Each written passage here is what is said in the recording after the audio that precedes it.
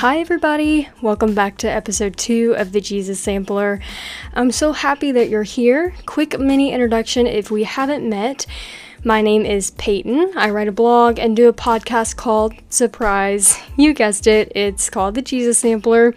That's centered around spreading the good news of Christ to others. Whether you've been looking to grow closer to Jesus, want to start following Christ, are searching for ways to shine your light, looking for deep dives into the Bible, or just want to talk about Jesus for a while, this is the place for you. Welcome to it, and let's go! As always, let's hop into the podcast with some testimony time. Personally, I love testimonies and hearing others' stories of their encounters and moments with Jesus. I think it's always good to share a story with others of what Jesus showed you recently or what he's been doing in your life. And here's the thing, it doesn't even have to be some long speech. You can just say, thank you, Lord, for getting me through this week, or thank you for waking me up this morning, keeping me safe throughout the day, or thank you, Lord, for giving us Chick-fil-A, Starbucks, and Dunkin'. That's a joke, by the way. Totally kidding there. Those are my favorite spots, though. But back to my testimony for this episode. So recently I went to lunch with a friend, and as I was preparing to go to the restaurant, I was thinking about how God opens doors to us to be witnesses for him, and I was thinking of possible ways that I could maybe insert Jesus into the conversation. But then God spoke, and buddy, what he said was really good. God said, witnessing doesn't always have to be speaking. And I pondered on that and then realized how often Jesus must have sat and listened to others as they spoke about their predicaments. Let's look at a few examples throughout the Bible. He listened to the disciples out on the Sea of Galilee. He listened to the Samaritan woman at the well and Mary at the tomb of Lazarus, mourning the loss of her brother. But here's the thing. Once they were done speaking, Jesus went into action, changing this scenario altogether. He quieted the waters, told the woman at the well that he was the living water, and raised Lazarus from the dead. My point is, Jesus can move through you without you even saying a word.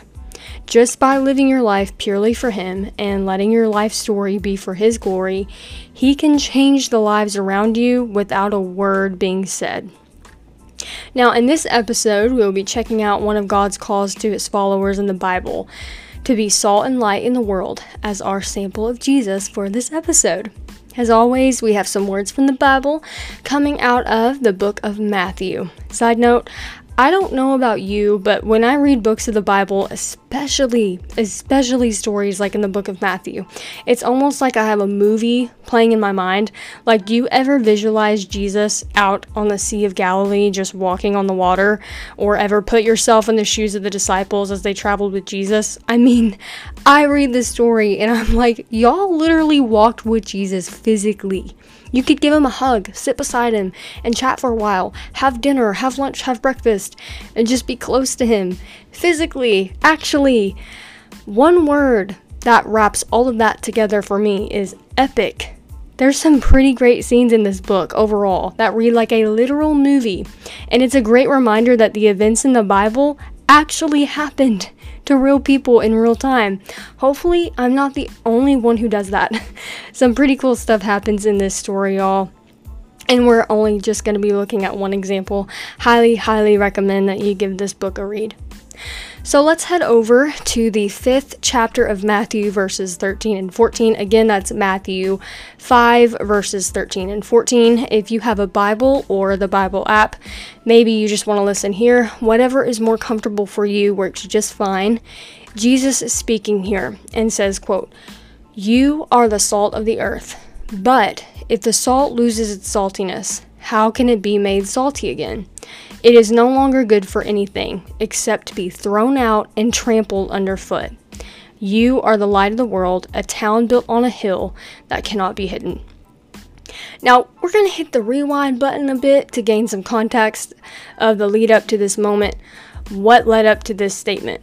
Well, Jesus has just been tempted by the devil while fasting for 40 days in the wilderness, but spoiler y'all, he won. Christ overcame not by taking a swing at Satan, although sometimes I totally wish that I could do that, but by using the word against the enemy's schemes. And let me tell you something, the Bible does some significant damage to the devil. If Jesus quoted scripture to the devil himself, it's obvious that this is crucial for us to learn Bible verses and apply them to our lives. After that, we see Jesus' journey to Capernaum, where he begins preaching repentance for the kingdom of heaven is at hand. Then, it gets better. Jesus began walking by the Sea of Galilee, recruiting some of his disciples. Here on the roster, we have only 4 of the 12.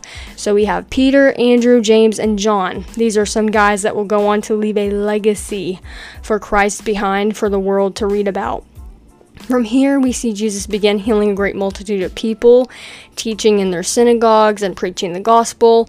A pretty cool scripture found in the 4th chapter speaks of his fame, meaning Jesus' name, and all the miracles that were being carried out at that time, going throughout the land of Syria. So this Jesus, who was changing lives, was spreading like wildfire, and people were intrigued by him truly. Now, back to the call of salt and light. Let's break it down. Now, this isn't a simple ask of God, but a statement, and a bold one at that. You may be asking, what does this even mean? Well, let's look into it a little bit. Salt tends to burn when applied, but it was used as a healing agent. In fact, in researching, I discovered that salt helps in reducing the severity of infection. In other words, we are not Jesus. We are only his disciples. We can do the talking, but Jesus will be the one to save the soul, set free, and heal people. As believers, sharing Jesus with others can help in drawing them out of sin and toward Christ. The pursuit then begins there.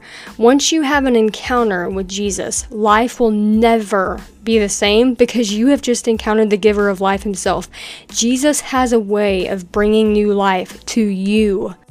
Jesus left the grave, and now it's time for us to leave ours. The Bible tells us that we are a new creation when we accept Christ as our Savior. My question to us is, why do we so often forget this aspect? Why do we let the enemy talk us down and make us feel small when in reality, we should be making him feel inferior and afraid, because the ultimate conqueror lives within us, lives within you, lives within me. Don't forget the God you serve and all the things he did while here on earth in the flesh. So, the other aspect of this call is light. So it's the same way with light. When you turn on the light, darkness has to disappear. The Bible tells us in the 1st chapter of John, right out of the gate, that when the light shines in the darkness, darkness can never extinguish it. Jesus is the light of the world. He calls us to be salt and light. Why? Because that is who he is. And the mission is for us to be more like Christ. Now, the New Living Translation commentary has some pretty good points to add about this topic. A good quote being that, where there is light, people can find their way and everything is clear. Where there is darkness, they stumble and are lost. And the thing is here, little do the disciple crew know that they will soon be commissioned to share the life of Jesus and his ministry of deliverance and statements. The bottom line, we as disciples are the light of the world, no matter where we are, and the light of Christ must always be visible in us. Now, by being salt and light, we counteract the power of sin. Man, we can really shake up the enemy if we just realize what kind of God we serve. I mean, come on. Jesus walked on water, parted the Red Sea, raised an army of dry bones, and rose from the dead, among many other amazing moments, and those are just some of the highlights. And the great thing is, the good news never runs out. Jesus is still in the business of changing lives. Now, you may be asking the question, how can I be salt and light where I am? I mean, I'm with you there. This call can be pretty daunting, whether you just started walking with the Lord or you've been walking with him for a while. But have good news. Here are some ways that we as believers can answer God's call and be salt and light to others, no matter where we are. Number 1, get to know Jesus by reading the Bible. A good starting place would be one of the Gospels. I recommend the book of John. In order to spread the good news of Christ, we first have to get to know more about him. The more we know, the more compelling we become to others. Number 2, keep in contact with Jesus every single day. This can be through prayer, a journal, a playlist of Christian music, or attending small group and church services. Do not let the enemy keep you distracted. Number 3, share Christ with others and allow your light to shine. Share your testimony or talk about things you love about Jesus, whether it's in your office, through social media, at a drive-thru, or among fellow believers. Overall, our job is to go out into the world and make disciples. That's a verse paraphrased from the book of Matthew 2, by the way. Jesus had some pretty epic quotes in this story, to say the least. And lastly, I've found that when you start talking about Jesus, it's pretty hard to stop. He has a way of lighting up the mood just by you mentioning his name or a story in the Bible. So by answering this call Jesus gave us, we can have a positive impact on the world. This doesn't mean we won't have moments of hardship or obstacles. God knew what setbacks we would face even back then when Jesus spoke the scripture. Even Jesus faced hardships during his time, so why do we think our walk will be without challenges? But remember this, just as the word tells us, Jesus overcame the world, and if he did, so can we, since he lives in us. Your circumstances will never stay the same, but Jesus does. The word tells us that he is the same yesterday, today, and forever.